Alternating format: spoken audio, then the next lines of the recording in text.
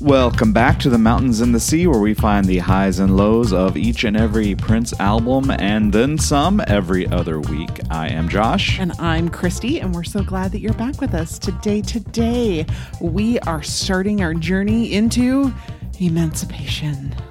Break the chains, break the chains. That's right. But before we get to that, I have a bit of housekeeping. Oh, people love it when we have a preamble, so go ahead. That's right. So we took more of a break than we anticipated over the summer because of reasons. So we're not really going to take a break over Christmas time, but we are going to do a little something different than we have done in a long time. We have done this before, but it's been a minute since we did it. So we're going to interrupt our Emancipation coverage to give us a episode that is both easy and fun. We haven't even started Emancipation yet. We're already talking about an interruption. I'm sure we'll be talking about it until the spring of 2023, so why not break it up even further? That's right. So we're going to do a 1-second challenge. What? Yes, we haven't done one of these in a long time, but I had a listener ask, hey, y'all haven't done one of these in a while. Would you like to do one? And I'm like, that would be a perfect holiday preparation episode because it requires holiday preparation. We could call it Preparation 8. Except I think it's actually going to come out after the holidays, but I'm going to be working on it over the holidays. Sure. So it'll be really fun, but I need your help, dear listener. Send in suggestions, song suggestions that you would like to hear Josh try and guess the song from a single snippet, the 1-second snippet. Released, unreleased, B-side, related artist. I think it's all in play, right? I think so. In the past, we've only done released songs, but if there's unreleased songs, we'll entertain it as long as I can grab a copy of it somewhere. So whatever you'd like, we're covered, uncovered on this show.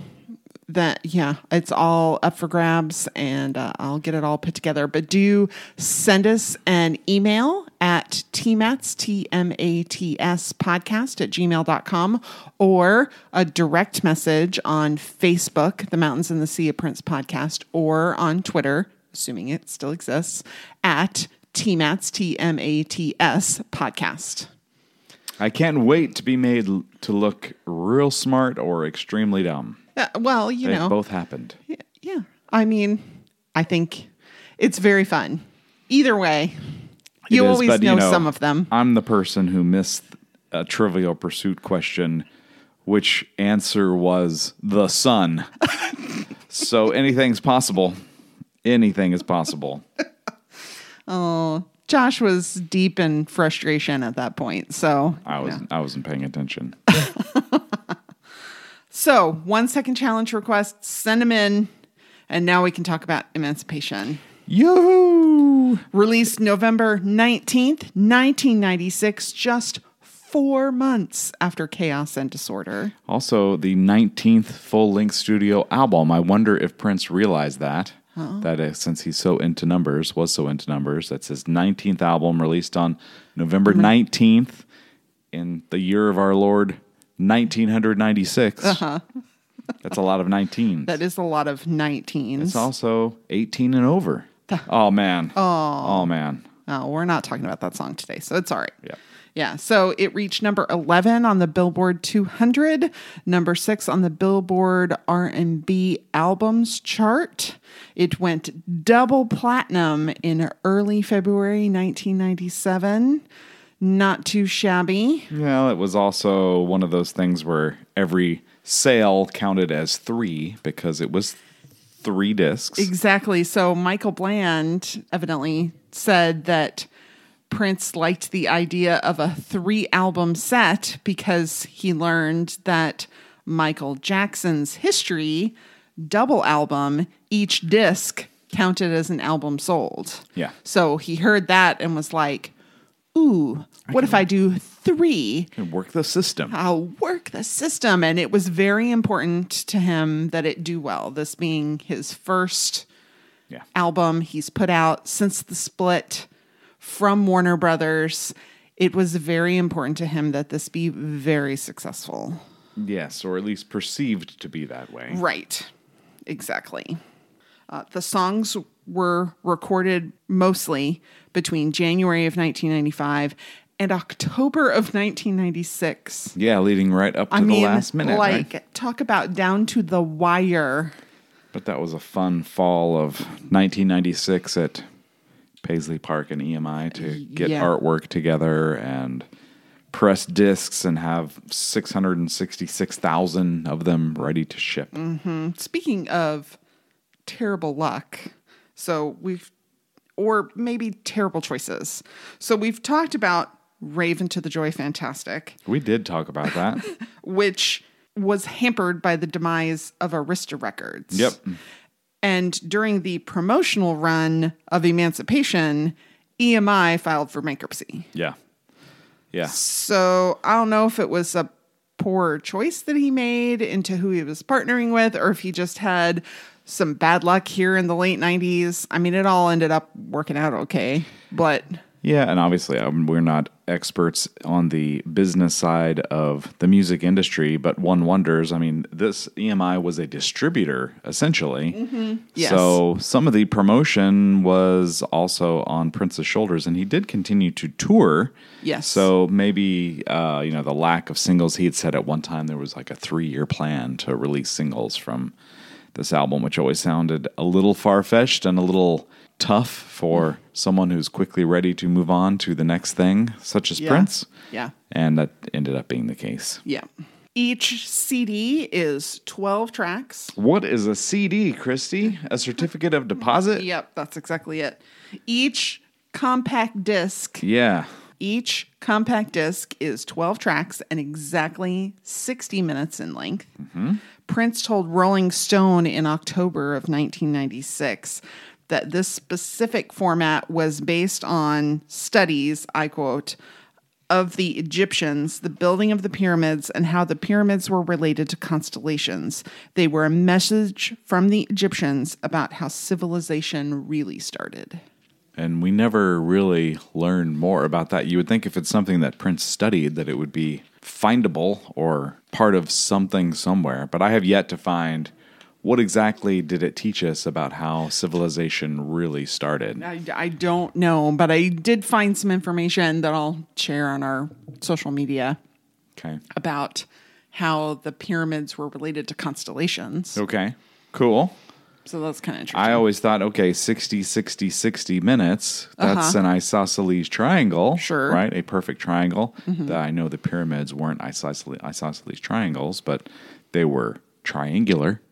Right. Yes, they had a square base, not a triangular base, but they're triangular in shape. Yeah. And very, very regular. Like there is a very small variation in the length of sides.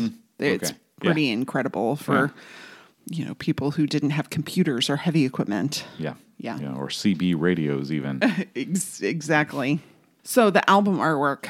Oh, yes. Let's talk a little bit about that. Prince or his, maybe it was someone with the estate had come out within the last couple of years and said Prince's favorite color actually was not purple. It was orange. Oh. And if you take a look at Emancipation, that makes sense. There's a lot of orange in this. Yes, it does. We get the love symbol on the front with a storm clearing sort of situation. Sunrise, storm clearing. There's some lightning in a lot of places here. So it's like he's at the end of the storm, maybe. Yeah. And he's breaking free of the chains that have bound him for so long. Yeah.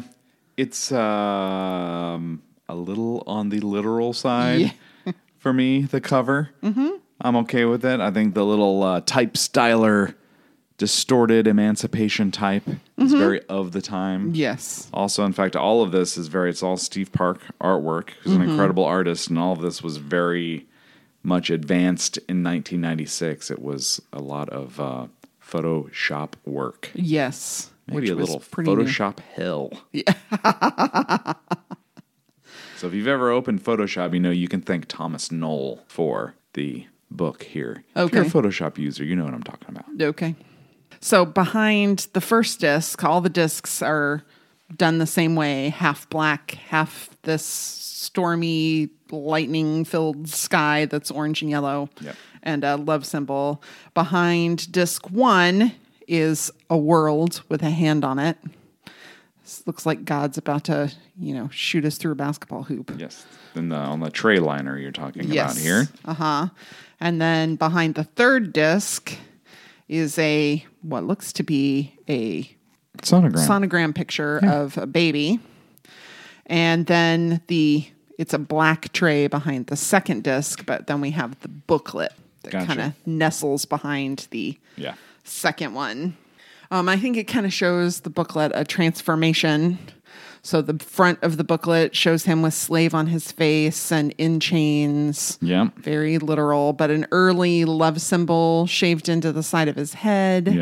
Yeah. Sort of like he's trapped, but he's considering his way out. Obviously, family is really important to him. There's pictures of his parents and Maite's belly and... Yeah, it's a little around the world in a day-ish mountains in the background. It is, but with music on Maite's pregnant belly. Yeah.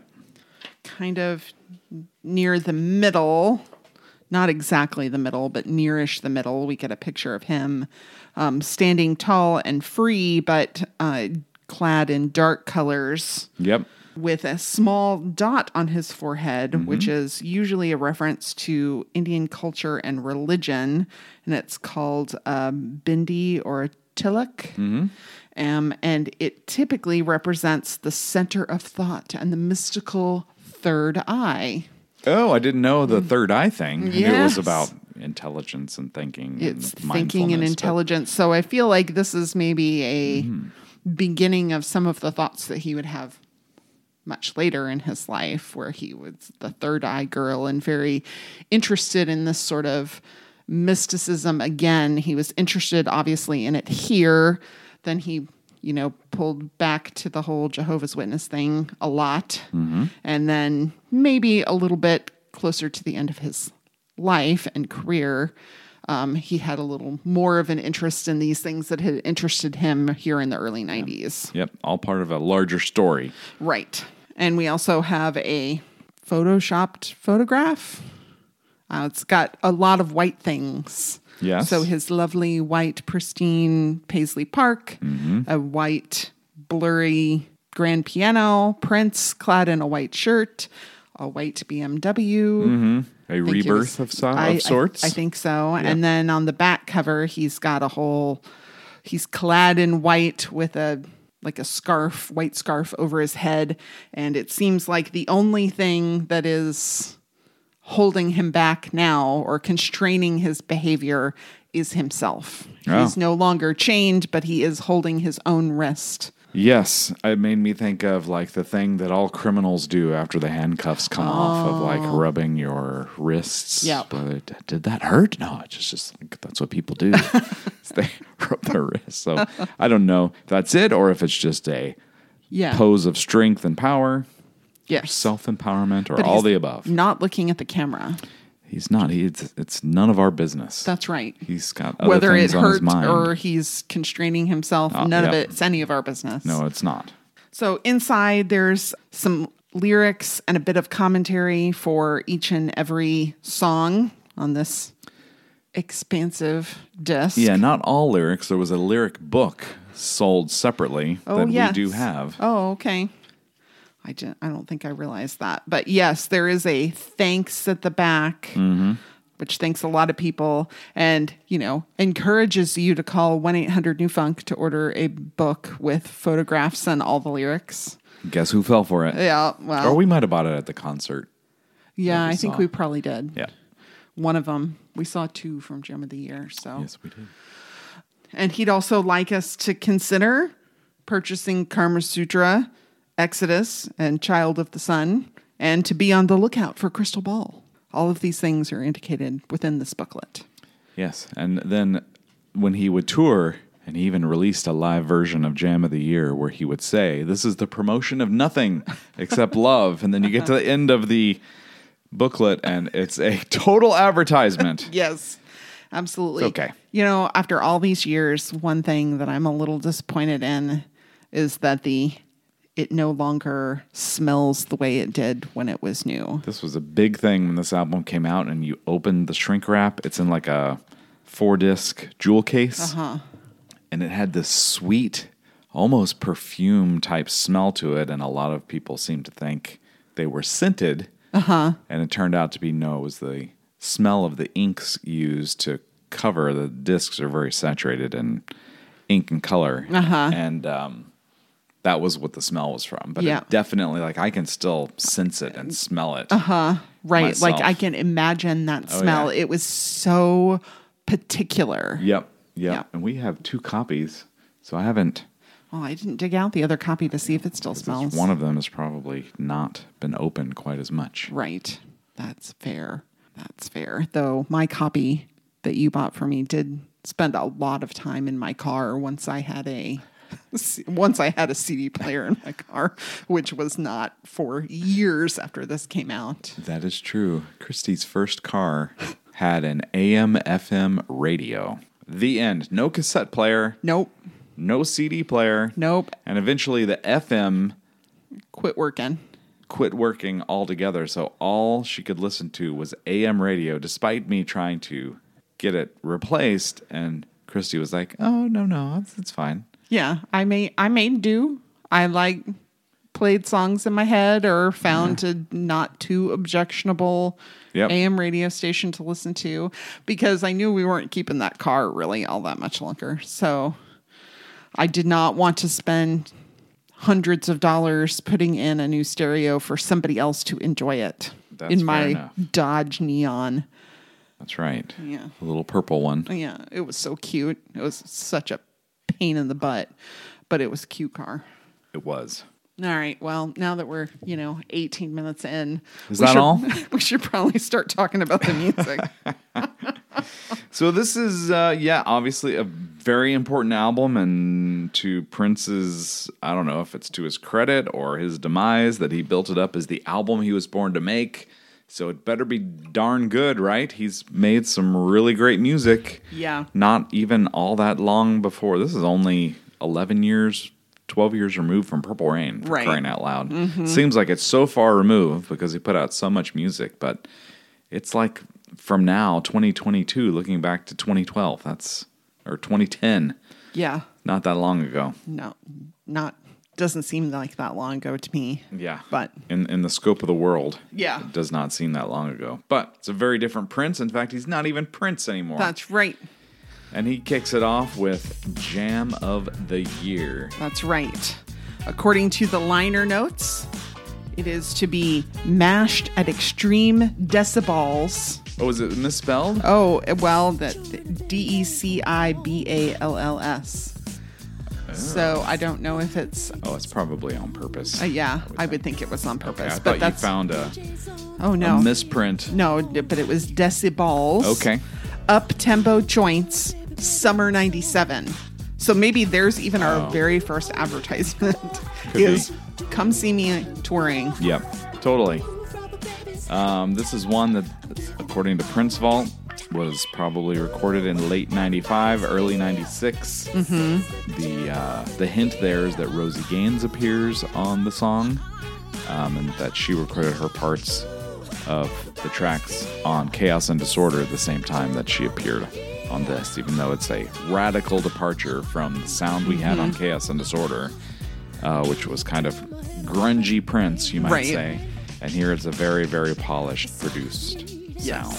For sure. For better or worse. It does include a drum sample from You'll Like It Too by Funkadelic, but it's believed that Prince probably got it from a beat sample album called Beats, Breaks, Scratches Volume 1 by Simon Harris.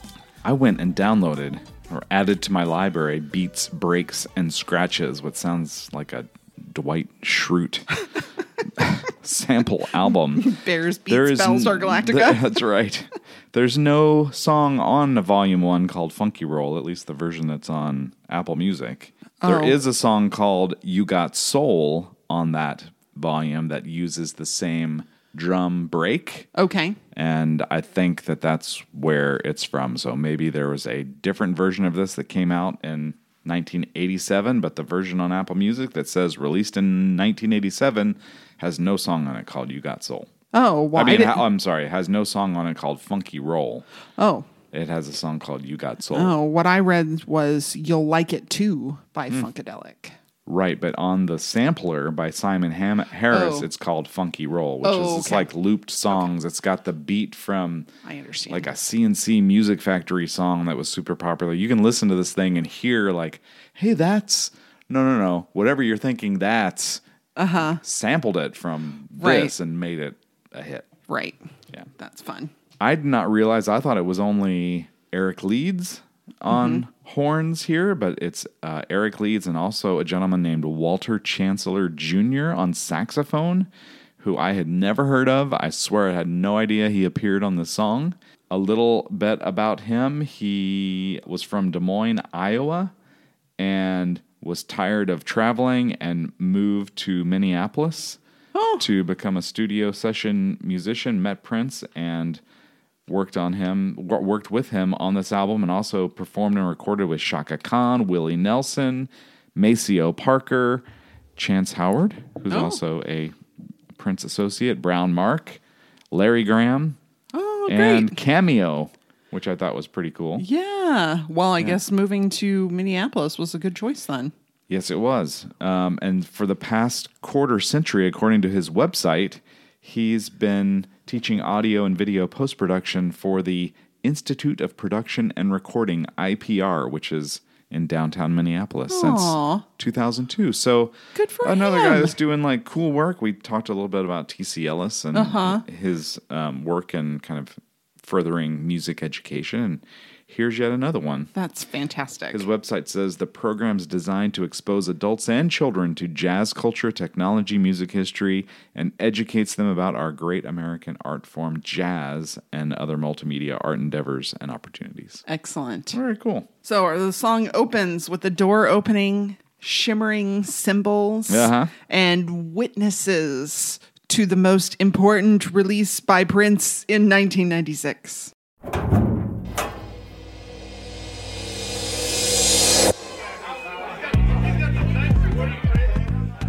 The song of the 12-month period. That's right. That would be the white man's version of this. The enjoyable track from the last 12 months. Jam of the year. Those shimmering cymbals that you mentioned, I don't want to spoil this, but at the end of the last song on disc 3, Emancipation, the title track, at 4 minutes and 8 seconds, it ends with the same exact sound.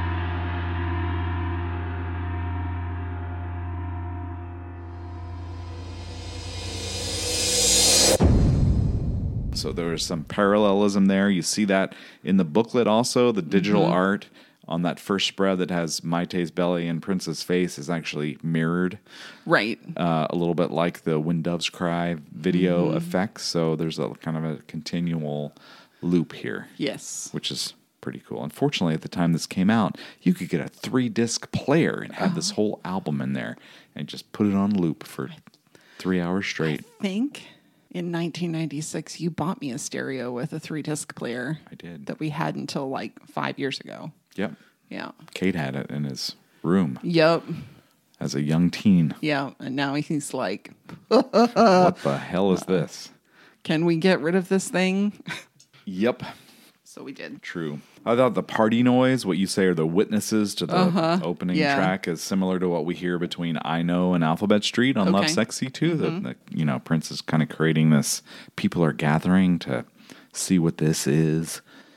We've got horns and bass and smoothly produced drums and a rhythm guitar through here that it is like you bop your head to it, but it's not like a crazy party jam. Right. It's not Let's Go Crazy. Right? I think I remember this song more from the concerts we saw than from the album, because listening to it, I'm like, I always remember the song as much faster. Well, he did perform it that way. And he did perform it that way. And so I think in my head, I think of it as a fast song. Okay. But it's much more mellow. Uh-huh. It is. It's a little unexpected, from the name, from it being track one. You do expect this explosion of an opening. And it's not that. That doesn't mean that I think that it's bad. No. But it is mid-tempo jam, I Right. think you could say. And there are parts of it, you listen to it again and again, and you pick out stuff that's like, oh, this is some pretty radical playing. But on, first listen, I think it's very, very smooth, and it fits in with, I remember Prince saying during this time that, you have to pace yourself. You've got 180 minutes here to stretch out. I'm not going to blow it out of the water on track one. We're going to have it's a clear sequence of songs, and right. this kicks it off to the point where you don't get burned out, I guess, after song number one. Now, you might get burned out by the middle of disc two, but that's for another podcast, Christy. That's right. He goes to great length to describe what you're hearing, right? He doesn't assume that you'll understand that this is the jam of the year. He specifically says it's the joint he's been laying for all night, the one that really gets him gone. So he's been chilling in the cut, so to speak, waiting for this one to come on. This is the one. This is the joint I've been laying for all night. This is the one that really gets me gone. And I had also forgotten the extended breaths he takes purposely before each and every line. There's, this inhaling that happens that is not muted. It's purposefully on mic. Right. The new Puerto Rican score, that's Maite, right? I mean... I guess. I don't know. Well, I think I did more research than I had in 20 years trying to figure out what a groove rubber baby hot is. Got a new Puerto Rican score. She doing it on the floor. The groove rubber baby's hot. I'm giving it all I got. And it's almost like, it's the same thing from Glam Slam when he says heavy feather, flick a nipple, baby scram, water ripple. Yeah, it's just fun. It's words and syllables that fit in and sound good. So before he gets to the chorus, which is the Puerto Rican score, about around a minute and 5 seconds, there's some spacey sound effects. The groove rubber baby's hot. I'm giving it all I got. That sound very similar to what you hear on Jamiroquai's A Funk Odyssey, which I know is one of your favorite non-Prince or just other artist albums. Yeah. It made me think of that a lot, and it is, we've heard these sound effects in other Prince songs too. For sure. Yeah, we hear it again. It's kind of isolated a little more 50 seconds later, 45 seconds later. And it's subtle and strange and primarily in the left channel, which I thought was really fun. She doing it on the floor. The groove rubber baby's hot. I'm giving it all I got. Yeah, as long as it doesn't... computery sounds. Yeah, yes, computery. Computery. Yep. Rosie makes her first appearance at 1 minute and 13 seconds in the first chorus.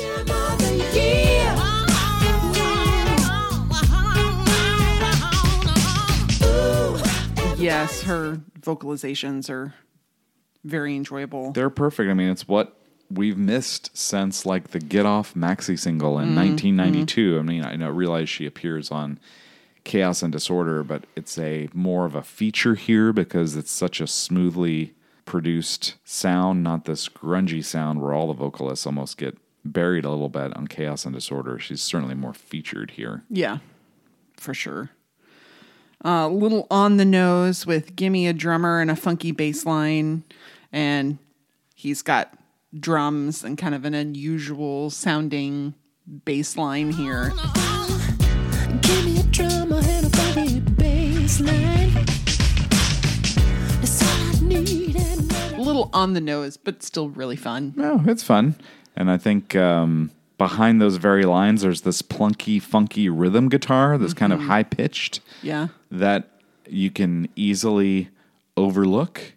We've talked about this before. What do you call it when you overlook something? But what happens when you've heard it all your life and you haven't really paid attention. It's not overhearing. Because that's when you actually do pay attention. That's right. English is screwed up. Yeah. Prince ditches. I think that's the other thing that makes this a little surprising and more down tempo than you'd expect is all of these lines that Prince is delivering is in a falsetto. Yeah, until they're not. He breaks with it at minute 38. Exactly. He ditches it for he's been chilling in the cut. I need and ready to flow.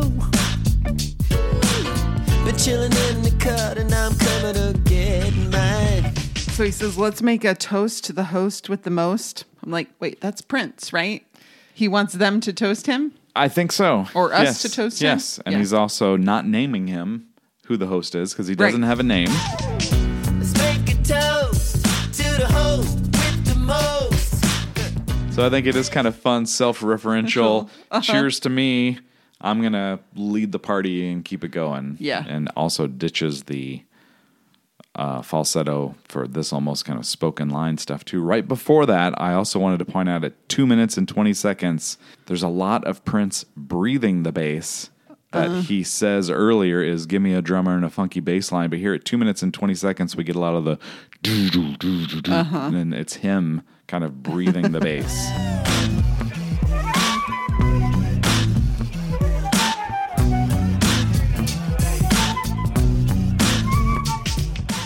Fun. He's a friend to all economic classes. All the girls say ho if your man's giving up the gold. Okay. All the gals say ho if your man's giving up the gold. All the fellas say woo. So rich dudes get dates, and that's fine. But poor dudes can get the ladies too, but they have to have something else to share. All the fellas say woof if you're only giving up the bone. All the fellas say woof if you're only giving up the bone.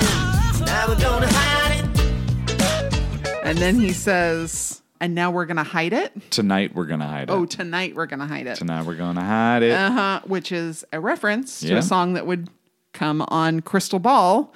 And I looked it up. That song was already written and recorded by the time he wrote and recorded this song. So yeah, it's some fun, I don't know, Prince timelines intertwining here. Right. It's a song that we wouldn't get for a couple more years. Yep.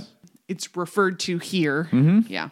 Yep. It's quite fun. I love that. I love when songs that haven't even made it into our ears yet are already being referred to, and we don't even know it. Right. That's the other thing. Like, nobody knew there was a song called Hide the Bone. Right. Well, few people did because they were there to record it.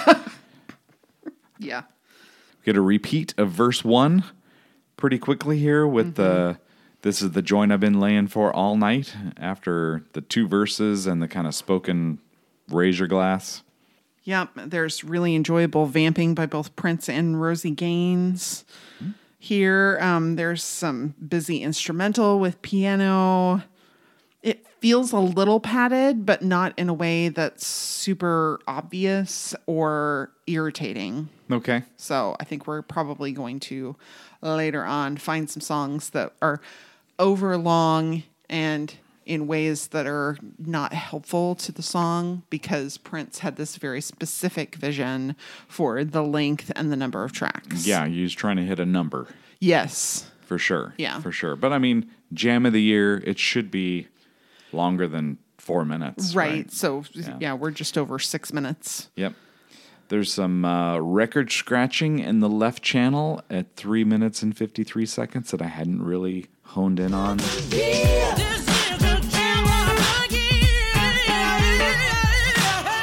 In the past, but kind of studying it for the podcast in headphones, it stood out to me. And it's all just kind of vamping and let's jam, everybody's here, say what. All this stuff's going on behind it. That seems very improv.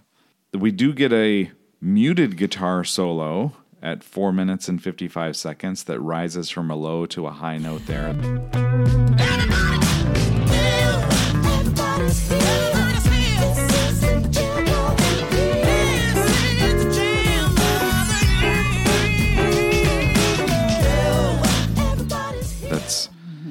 interesting, but again, it's not a let's go crazy kind of throwdown. Right. And some Minneapolis sound synths and piano at the 5 minutes and 16-second mark.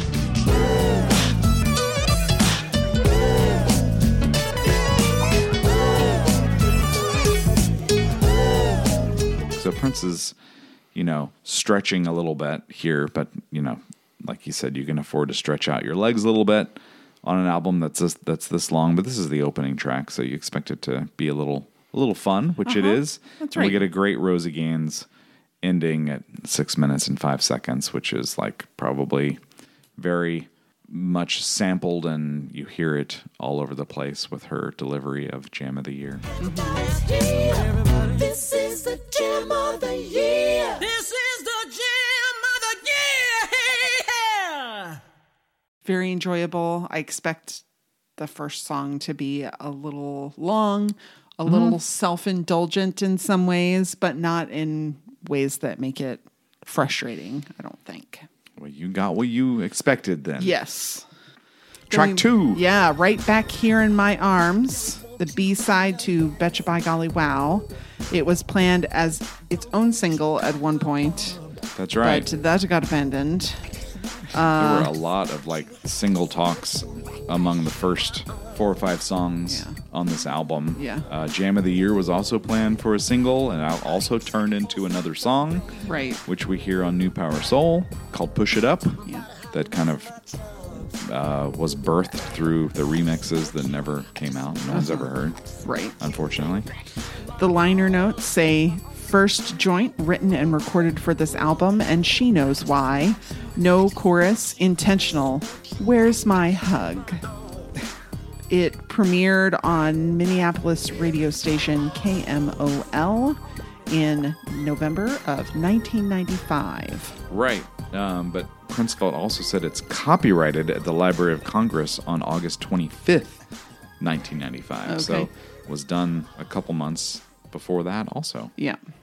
We talked a little bit about 99's poems in the past. Yep. And they appear here with a sample of That's My Only Mission.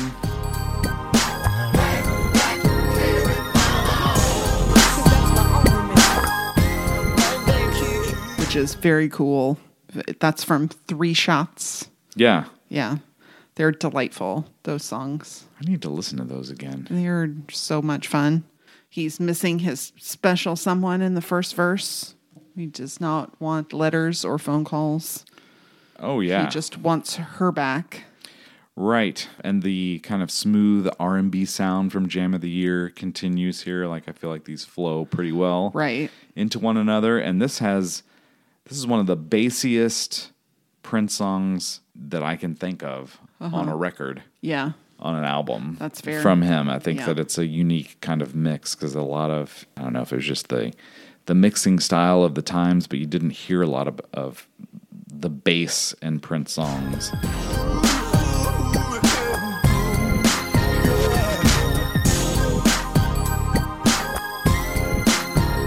But here you do. I also wanted to point out as he starts singing, not to write him any letters or call his farm.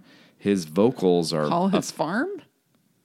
Call his farm? That's what you said. Don't want you to write me no letters. Don't want you calling my farm. Is that what he says, really? Those are the lyrics. Oh. Don't want you to write me no letters. Don't want you calling my phone. What do you think I don't verse know. I thought line it was 2 phone. is? I don't know. Don't want you calling my phone. I'm pretty sure it's don't want you calling my farm, so we could come back and rhyme with that later with arms Oh, okay. and harm and charm. Okay. Farm. Yeah. Okay. Just got laughed off the mic for no reason whatsoever. Sorry, I did not remember there being any sort of agricultural references. Oh yeah, he's tilling the soil and That's right. Yeah. He's growing his charms in a field, yep, which he's certain she is missing. yeah. Yeah. His vocals are affected throughout this entire thing. We talked about Yeah. flange, Yeah. and flanging on past episodes, and Talk, baby. my charms. I just want you. Flanging is like the sweeping jet plane kind of sound that we've covered. Can't even remember what we covered it on before, but it's used from start to finish. On the Yeah, song. it's so interesting because it gives it this mechanical sort of sound for a song that's so very personal. That's what I think is very cool. It is very like human need and want, but he sounds a little robotic. Yeah, it's a little like automatic. Uh-huh. Yeah. You are right. I agree. So yes, he's, pouring his heart out for he needs her right back here in his arms. And you said in the booklet, "Where's my hug?" Uh-huh. So he wants her in his arms for the hug. That's right. There's some great vocalizing from 2 minutes and 27 seconds to 2 minutes and 38 seconds.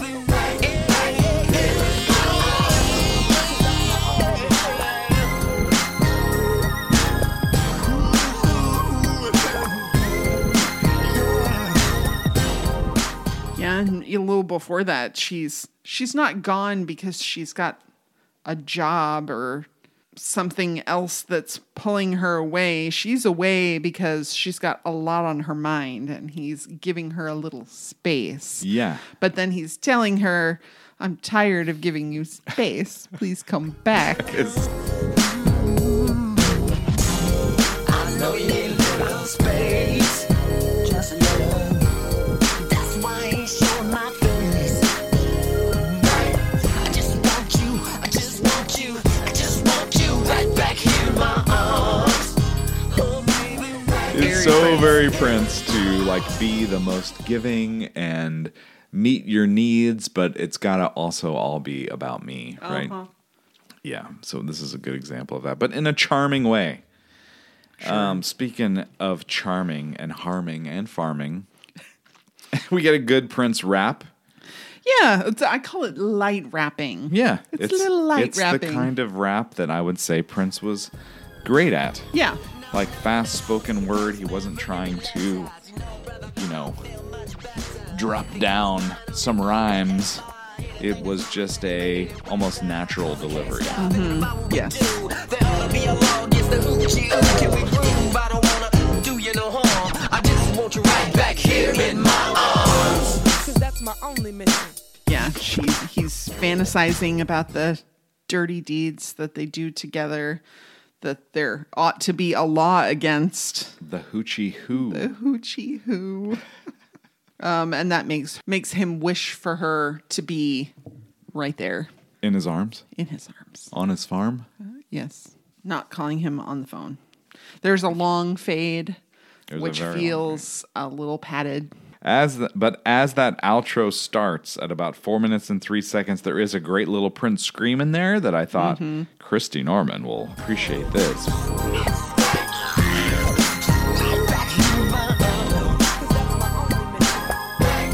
But yes, at the long fade, he does say something at 4 minutes and 18 seconds, like, "I'll try to write you back." It's very like Mr. Marbles talking at the end. Some of the lyric sites I found have it listed as "I'll try to write" or "I'll try to write you back." Okay. Right back here in my arms. But check that out. Crank the volume as that song ends.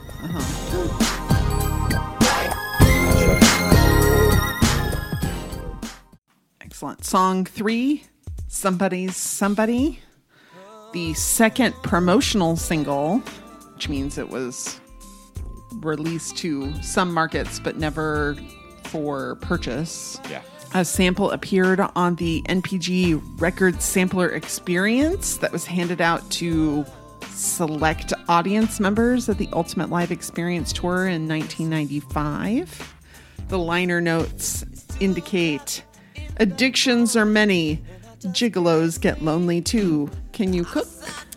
Gigolos Get Lonely Too, a track by The Time. Yes. I think that sample that you talked about that was handed out did not contain Prince vocals, though. The music was the same, okay. but that was Derek Hughes, who's a friend of Levi Caesar Jr.'s, was featured in that sampler cassette. Okay. Prince wrote the music, but Brenda Lee Eggard and Hillard Wilson wrote the lyrics. They had given it to Mavis Staples, Yeah. presumably while she worked on The Voice. And Prince read the lyrics, wanted to write the music. An instrumental of the music was used in a 1-800-NEW-FUNK advertisement called On Sale Now. Yeah. So, Don't recall that. I do remember calling that number just to sit on hold and listen to what they were playing. It was an 800 number, of course. So, hey, free. to us, yes. Yeah, back when it actually cost money to make long-distance phone calls. Oh, yeah. It mattered where you were calling, how Right. far away it was. Right. What mattered. Normally, we think of the thunderstorm as the outro to Prince songs and Prince concerts, especially. But here we have a thunderstorm intro. That's right. It is reflective of Prince's tears.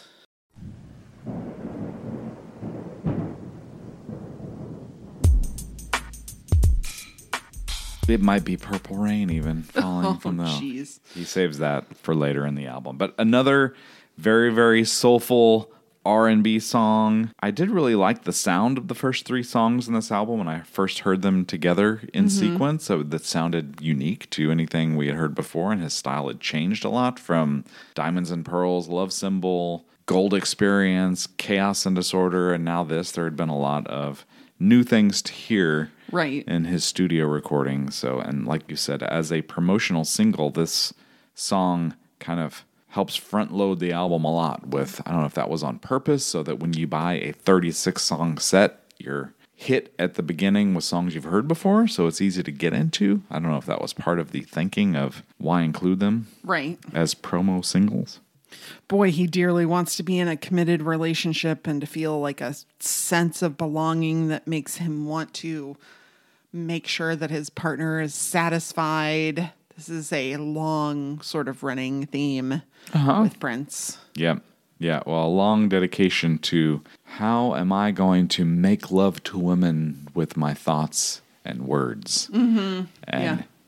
entice them. Yes. This kind of fills that. He has gotten, I'm going to go ahead and give an award right now to Prince for getting the most use out of a sample he must have paid for, which is the clock ticking sound, which first appeared in The Most Beautiful Girl in the World and also appears at the very beginning of this song. It's 2:00 in the morning. Oh, Okay.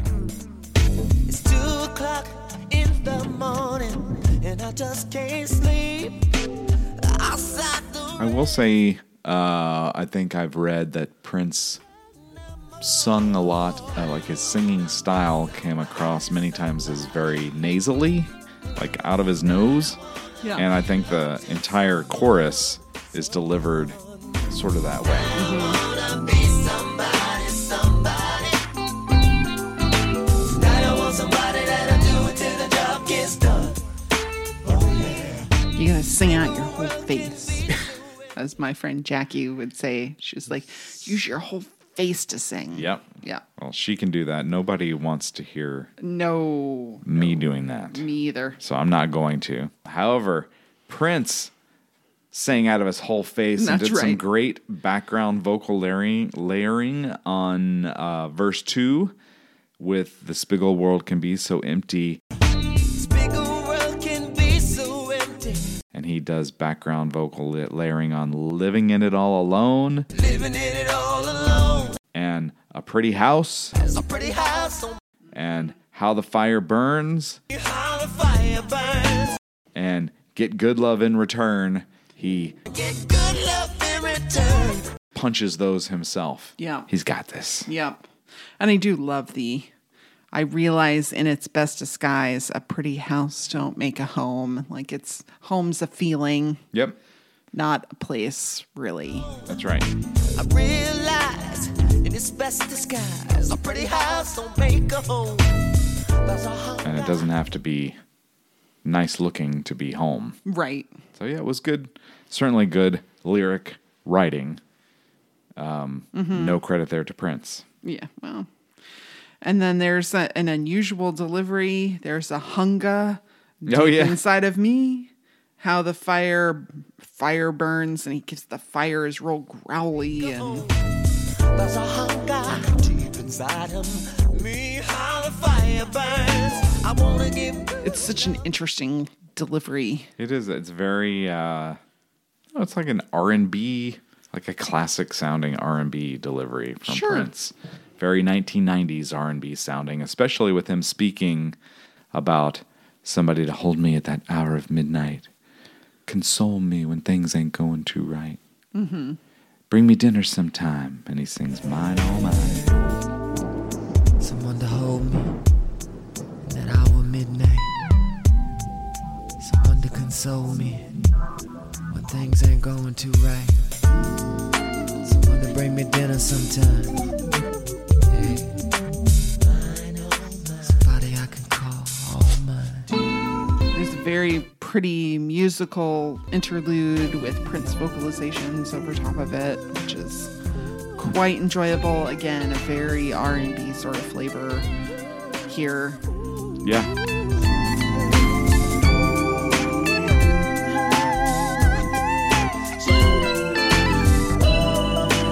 And even though we're only like 3 minutes into the song, somehow in this twisted reality of music, a full 5 minutes has really passed since the first verse, because now it's 2:05 in the morning.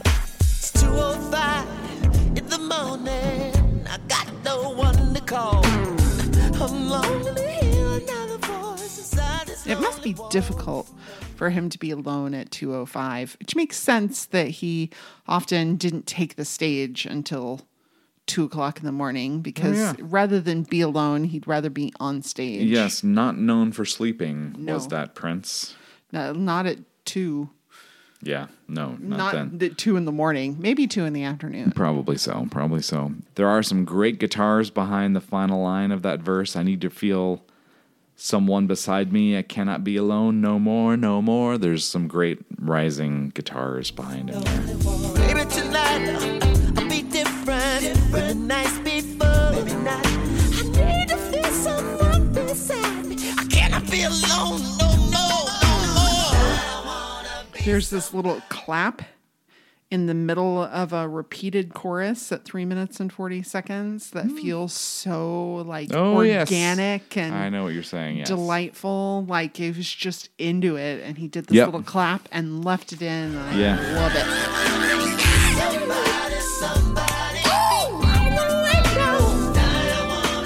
Probably backed off the mic to clap and kept on singing. Mm-hmm. There's a real deep and long delivery of deep and long at 3 minutes and 52 seconds also. That's worth a revisit.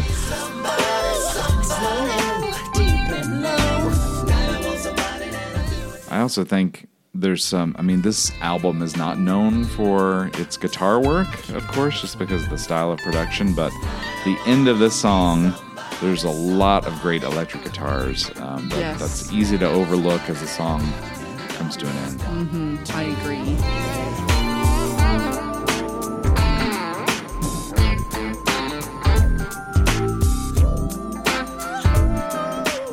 And it ends with this little bell, like the finger castanets. Uh-huh. Kind of reminded me a little bit of the Love Simple album.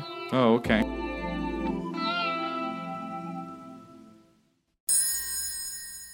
Yeah, there was a lot of that sort of flair to it. This Middle Eastern makes sense that he would be interested in Egyptian mythology and things, that he would include that kind of finger castanet is very indicative of that sort of area. Yeah. Almost too literal, perhaps, but again, okay. Yeah, I got some money because I just got paid. It's time to get our groove on. that's right. The liner notes for Get Your Groove On for the Drop Tops brightens the darkest days, D-A-Z-E. Little Shorty, what your name is? Your name is. Return of Eric Leeds and the first appearance of Rhonda Smith and Kat Dyson. And Mr. Hayes Yeah, has some additional vocals. yeah. A speaking role, you might say. Kat Dyson is quoted in a Diffuser article as saying, "We laughed the whole time. There was a lot of joy." You can hear that in this song. That's Yeah. one of my first notes is with the vocal intro, it's very joyous music and sparkly keyboards, and how the party is back on after the last two songs kind of become a little longing, right? Yeah. So it's fun. His lover is his best friend. In the park around 9:30, meet me and we'll have a real good time. Can't wait to see your face again. You keep me happy, yeah, you're my best friend. In the park around 9:30, meet me, we'll have a real good time. Come on! And I'm like, ooh, park does a lot of work here. Because it could be just like, hey, after you get off work at 9:00, meet me in the local park because it's free. Or, Paisley Park. Right. Because the party isn't getting started before 9:30. Oh, no. They haven't even, cleaned the toilets at 9:30. I think there's, especially the chorus, very, very simple, kind of like 60s and 70s soul music. Mm-hmm. Not a super literal song because it's just very plain spoken to begin with, which I appreciate in an era where Prince was a little overly literal with a lot of things, like couldn't let the song stand for itself, had to add the clock Right. sound effects in there. Yes. Again, we've heard this before. Prince is the only mind-altering substance we should need, or he should need. Only peppermint tea to get his drink on. Oh, and honey. Don't forget the honey. Oh, okay. Got some honey and some peppermint tea. That's all I need to get my drink on.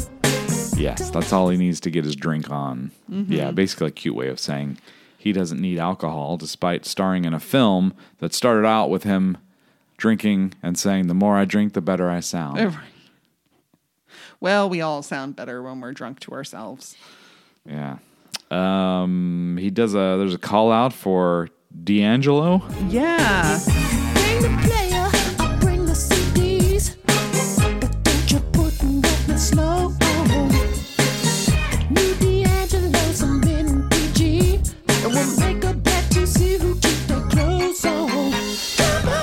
Some new D'Angelo, some MPG will make a bet to see who keeps their clothes on. Uh-huh. So I wanted to look up because D'Angelo is not known as a prolific artist, right? No. So since this song was recorded, Get Your Groove On, there have been 2 D'Angelo albums. Yes. The first one, Brown Sugar, came out around the time when this was recorded, Yeah, 1995. 1995, right. And in a flurry of production and studio work, 5 years later, Voodoo came out.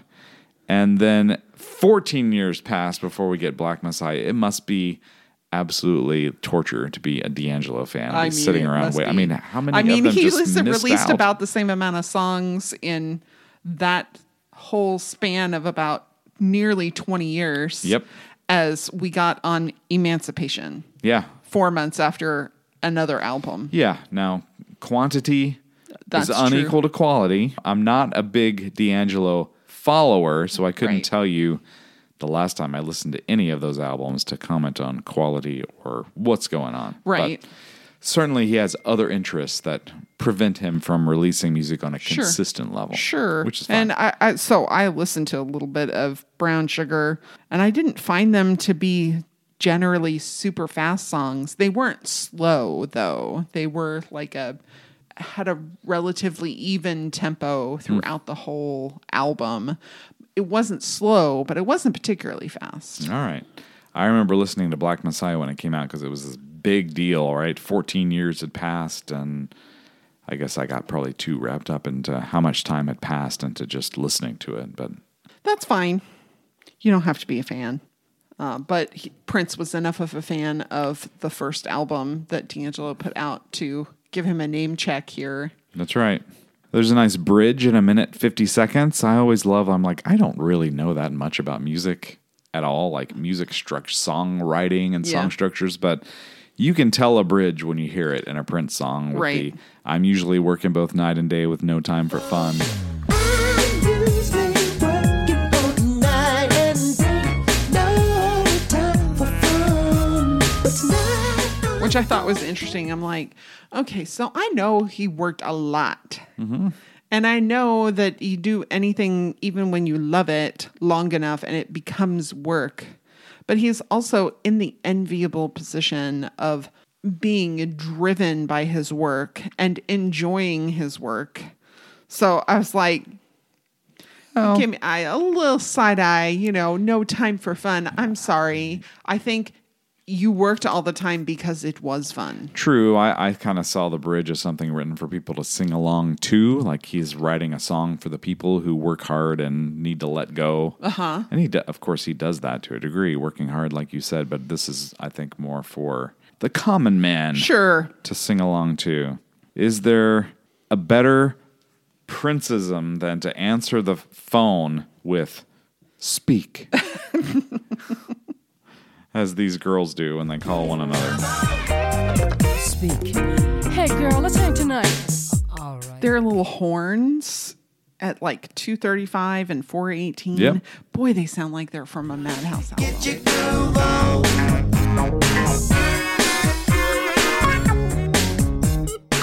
Well, it's Eric Leeds. Well, I know, but they've got a very, Eric Leeds didn't always sound like everything was from a Madhouse album. That had a very Madhouse sort of feel to it. Okay. I thought it sounded like a girls and boys saxophone, like a tenor sax kind of thing. Lips of the side.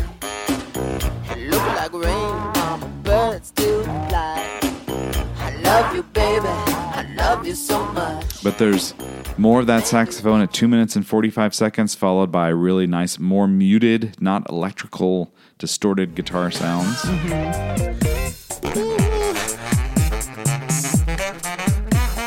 Get your groove on. And then we get to hear what it's like to get your groove on when you walk into a club with your friend and Yeah. say that it looks nice, but complain about the smoke. Yeah. We did get a little bit of a rare real-time Prince rejection. What's your name, little? Come here. And the women go, ooh. Yeah. I think I saw a little something over there. But it's too much smoke in here. Lord. What's your name, Mill? Come here. I always think of you, Christy, at 3 minutes and 47 seconds with the little breakdown of get your groove on. Because anytime anybody says get ya whatever, I think you sing this part back to them. Get your groove on. Get your groove on. So that you said you heard Madhouse in the horns. Well, from like 4 minutes and 2 seconds to 4 minutes and 18 seconds, there's an instrumental part there. And I always hear the song 6 from Madhouse there because Prince played it Right. over this part of the song also. That part of it. Always like, I can't listen to this song without hearing it. Baby. Get your groove on. And I love me some funny Prince. So I love the irate hick. Hell, I could buy every one of you. Was that Prince or is that Morris Hayes? That's who I thought it was. Oh, I don't know. I thought it was Prince putting on his voice. Sir, I'm sorry. This club has a very strict dress code. We do not accept blue jeans. What you mean? It don't take Stevie Wonder to see I got on the right clothes in here. I need to get up in this club. Hell, I could buy every one of you.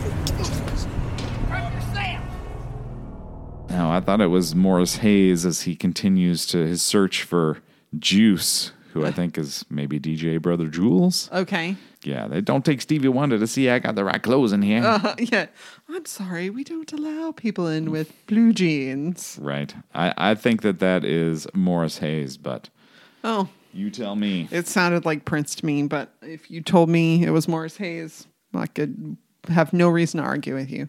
All right, well, let's not argue. We'll just move on to That's right. Courtin' Time. Courtin' Time. The shortest of the songs that we're talking about today. By a lot. Yeah. 2 minutes and 46 seconds of total right. length. That's right. The liner notes explicitly say, right back here in my arms was first.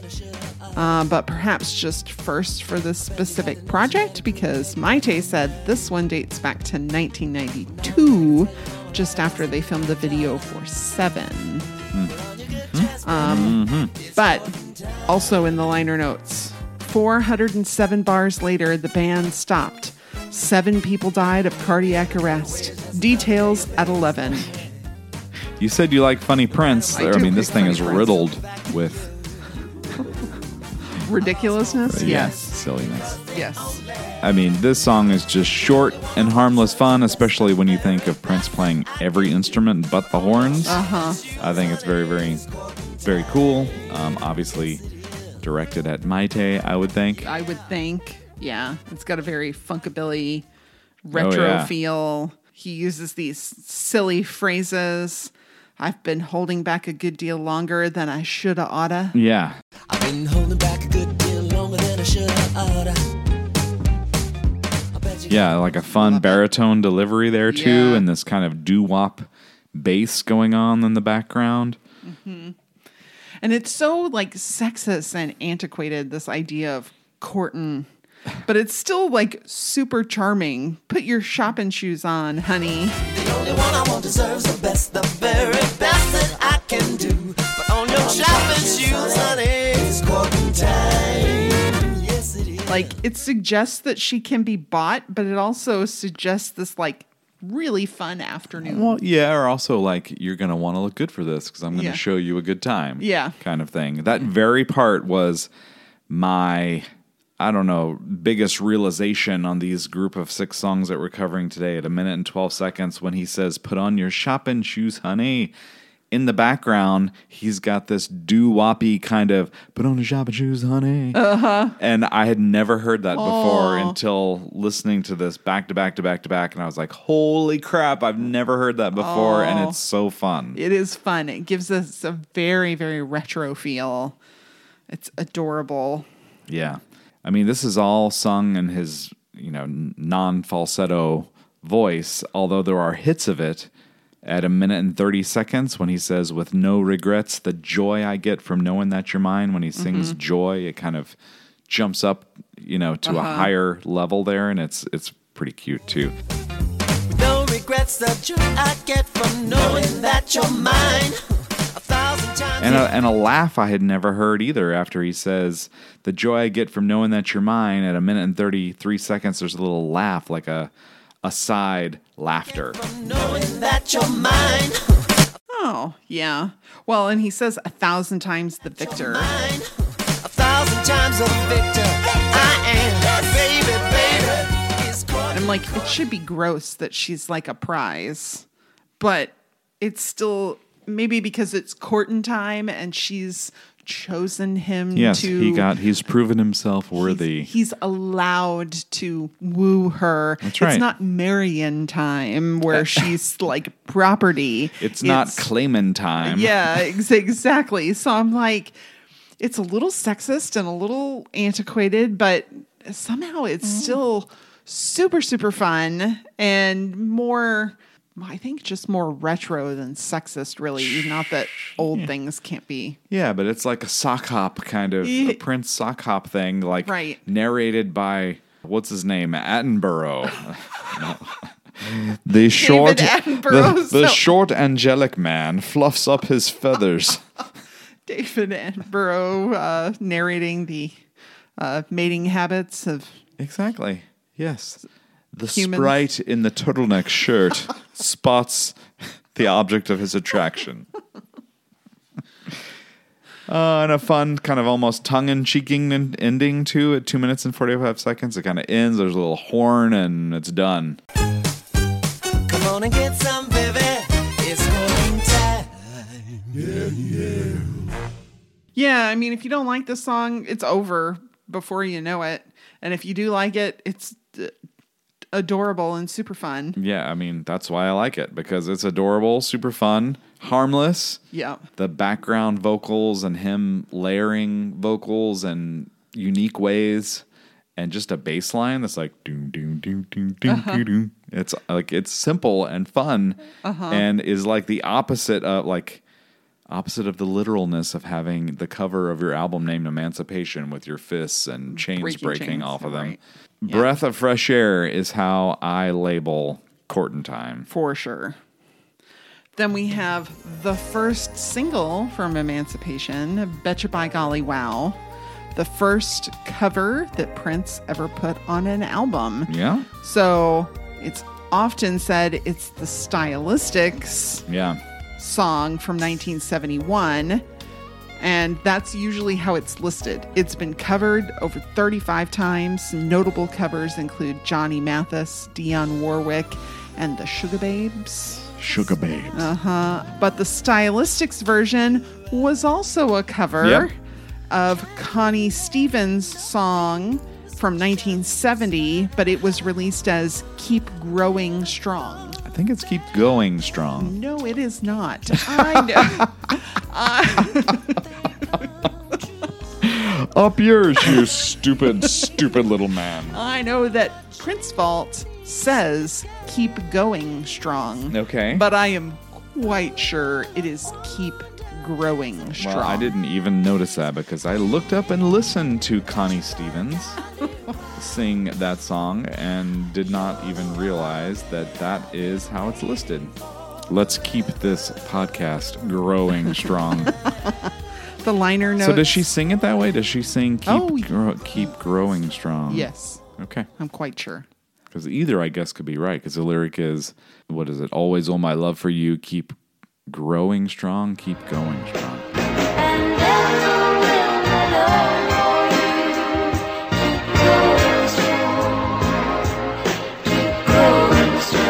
Well, I guess we have found a correction for Prince Vault to fix. Well, let's keep growing. Let's see. So the liner notes say, maybe the prettiest melody ever written, and then all one word, many a cherry burst. Yes, and I remember that thinking Prince had hashtags figured out before there was such a thing as hashtags. That's right. And this is the one I always think of. Many a cherry drops, which is bursts, so, which is like a really great description of the song with also a little bit of sexual innuendo also. Yeah. Yep. It's got a very retro 70s vibe, very clear horns, a lot of shimmering sorts of sounds. Yeah. And it's the NPG from 1991-92 that's here playing. Yeah. I mean, this was a hit when Prince was a young teen. Yeah. So it makes sense that this would be a song that really resonated with him. He does a lot of inflections to bring his own personality to the song that he did not write. Yeah.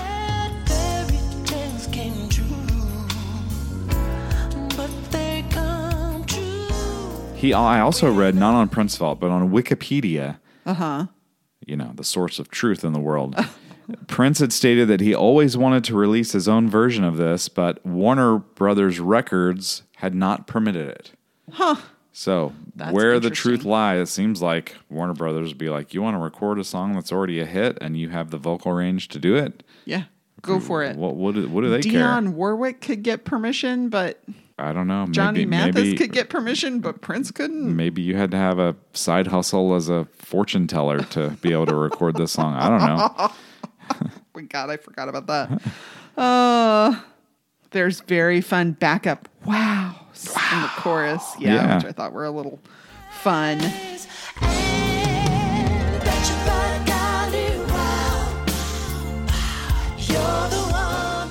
It's kind of schmaltzy. It's very saccharine, very sweet. Yeah, but I think a lot of discussion about Prince's vocal ability and vocal range point to like the mid to late 90s as his peak of, I mean, he could always sing, but this song is a great example, as sappy and saccharine as it is, great example of hitting super high notes and that low speaking voice too. It does have a lot of that. Yes. There's a little, he says falling star, and there's a little shimmery falling star it's sound like, effect that's very fun. There's that, and also like the falling notes of his voice too. Like even how he sings falling, it has this vibrato like descending sound to it. That's really great. Yeah. If I could, I'd catch a falling star. There's a little Prince scream along with lyrics. Anything you ask, I'll try.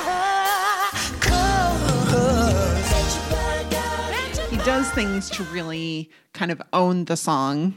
And, I'm listening to this and I'm 2 minutes in. I'm like, this is delightful. Why did I think I didn't like this song? Because I always kind of remembered not loving this song.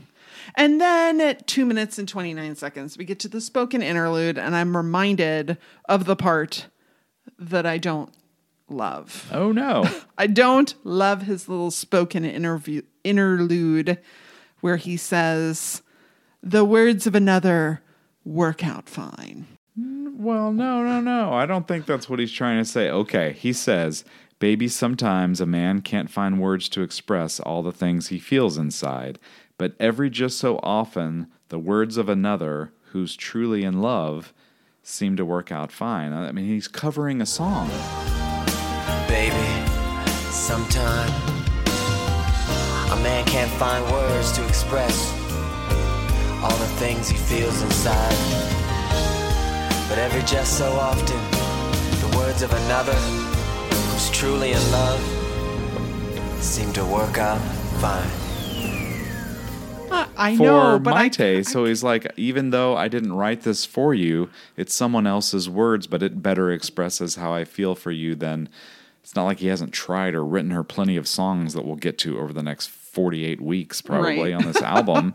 So I thought it was kind of a neat nod to, this isn't mine, but if I could have written it, I would have, but these people beat me to it. Oh, okay. Well, I don't seem to have made a very good argument for it. Well, I mean, your argument is fine, but I didn't love the acknowledgement that it's a cover. And I also feel like that it works out fine. It's not the effusive sort of language that I would want. I felt like a little bit for Maite, fine was often kind of the words that came about. So like, Child of the Sun, there are a number of songs on there that had already been sung by other people, but it's fine. You can cover it. It's fine. Well, in Prince's defense, her vocal ability was just fine. Oh, well, also. and it's totally understandable. But I think in this for case, somebody it's like who's always had this like over the top sort of romanticism, big gestures, the use of the word fine just feels so like well, he wasn't dismissive. He wasn't definitive about it either. He said that they seemed to work out fine. So it might not even work for all he knows, Christy. Well, you know what? It did not work for me. Okay. This little spoken interlude, I could have done without it. And I found myself like, when I was listening to it, I'm like, oh, like it finally hit me. Like he's acknowledging these aren't my words, but I feel the sentiment very well. Yeah. Okay. All right. I also was struck by it seemed to work out fine describing like the words of someone else, but then you think of how the stresses on their marriage and what happened with their child, which created all this strain and almost like the inability to reconcile with what has just happened and almost an unacceptance of it, or the way they accepted it and made it public knowledge that this child was happening, and then they spoke about their child as if he was still alive and was part of their life, and he was going to have a better childhood that, was very undefined. Yeah. So this kind of kicked off that, especially with the video of this, which Maite's in, and they're in a hospital, and, the perception of what was real and what had really happened is, that's the opposite of chains on your wrist on the front of Emancipation. Here is a conjured story. Right. That I associate with this song. So I think that's the part that I find the most sad, not the label of fine, but that, what would transpire after it. Yeah. I just thought it was hard to deny that he wasn't sincere even though the song wasn't his. Right. Well, and I didn't get, when he's singing it, any sort of insincerity. So I didn't need that bit. Okay. It felt sincere as he was singing it. So I don't need you to tell me I'm really sincere about this, even though I didn't write it. Okay. Well, I sincerely regret to inform all of you that we've reached the end of this episode and we have agreed to break from all the chains that have bound us in previous episodes. We're emancipating ourselves from our own rules. Picture a couple of white people on an orange background breaking away from the chains that bind them, which require them to make selections that include a time capsule, the thing that kind of is fitting of the time, a sea, the lowest part of what we've listened to, and a mountain, the high point of what we've listened to. We thought it's not fair to do that to half of a disc, so we're going to cover disc 2. That's right. And then render our judgments on the entire disc rather than just half of them. That is perfectly fine. Now, I understand that we have done half discs previously and rendered our judgments thusly, but, it's our podcast and we can make the rules and break them if we want. Break the rules, Emancipation. That's right. Yeah. There's a Prince song. Emancipation. Make the rules and break them all because you are the best. Cream. Is that a first 1 second challenge? No, but that reminds me here at the end, I'm going to remind you to send in your 1 second challenge suggestions. I'm going to do 20 songs. I've only gotten a few suggestions in thus far, so do send them in. If we get way, way more than we can ever do, we might do more than one, later in 2023. So do send them in right away, and we really thank you for listening. We know that you make a choice. We don't come on the radio. If you have a purple friend who you have not yet told about us, please share the podcast with them because it's way more fun when you listen with a friend. And until next time, happy purple listening. Thanks for sticking with us through Emancipation. So the song opens with the door opening, simmering shimble.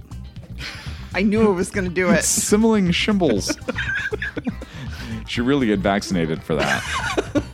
That'll stick Not with until you I for a turn long 50. time. Right. Yeah. But as that outro starts, excuse me. And I'm not as big of a D'Angelo album to even tell you the last time I listened to. Your big D'Angelo album? I said I'm not a big D'Angelo follower, so I couldn't tell you